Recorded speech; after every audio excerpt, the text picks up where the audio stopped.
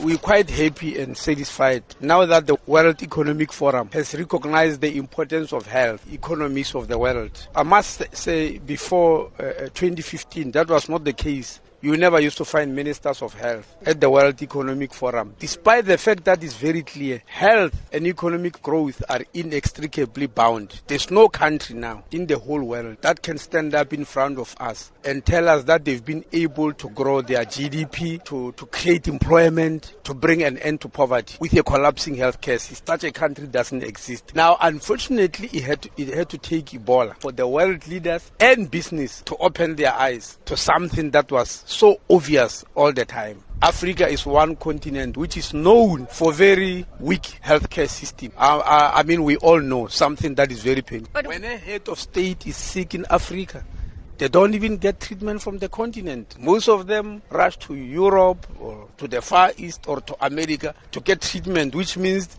they are saying our healthcare system do not have a capacity to take care of us. And we are the only continent, by the way, where such a thing is happening.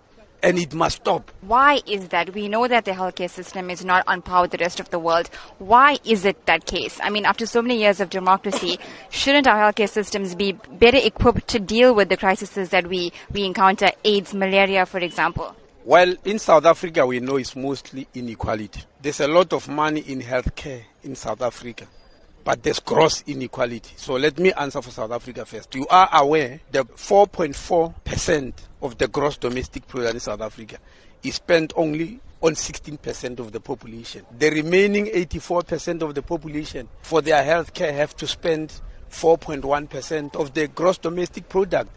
That gross inequality is unacceptable. It needs change. And our way of going to change it is through universal health coverage, what we call NHI.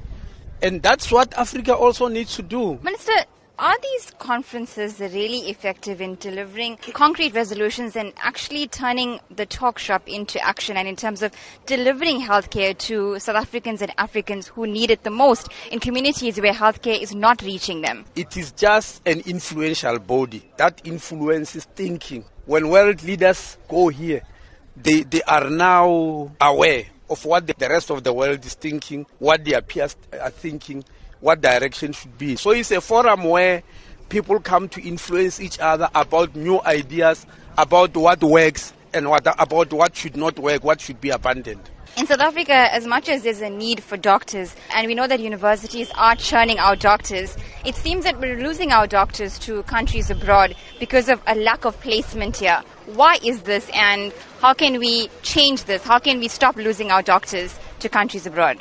The shortage is global. It's global. Africa is short of 50%. The whole Africa is short of 50% of the doctors it needs. The whole world is short of about 2% of all the doctors it needs. So it means Africa actually has been declared a crisis region in terms of human resources for health. So serious is this issue that it has been discussed at the World Health Assembly in Geneva.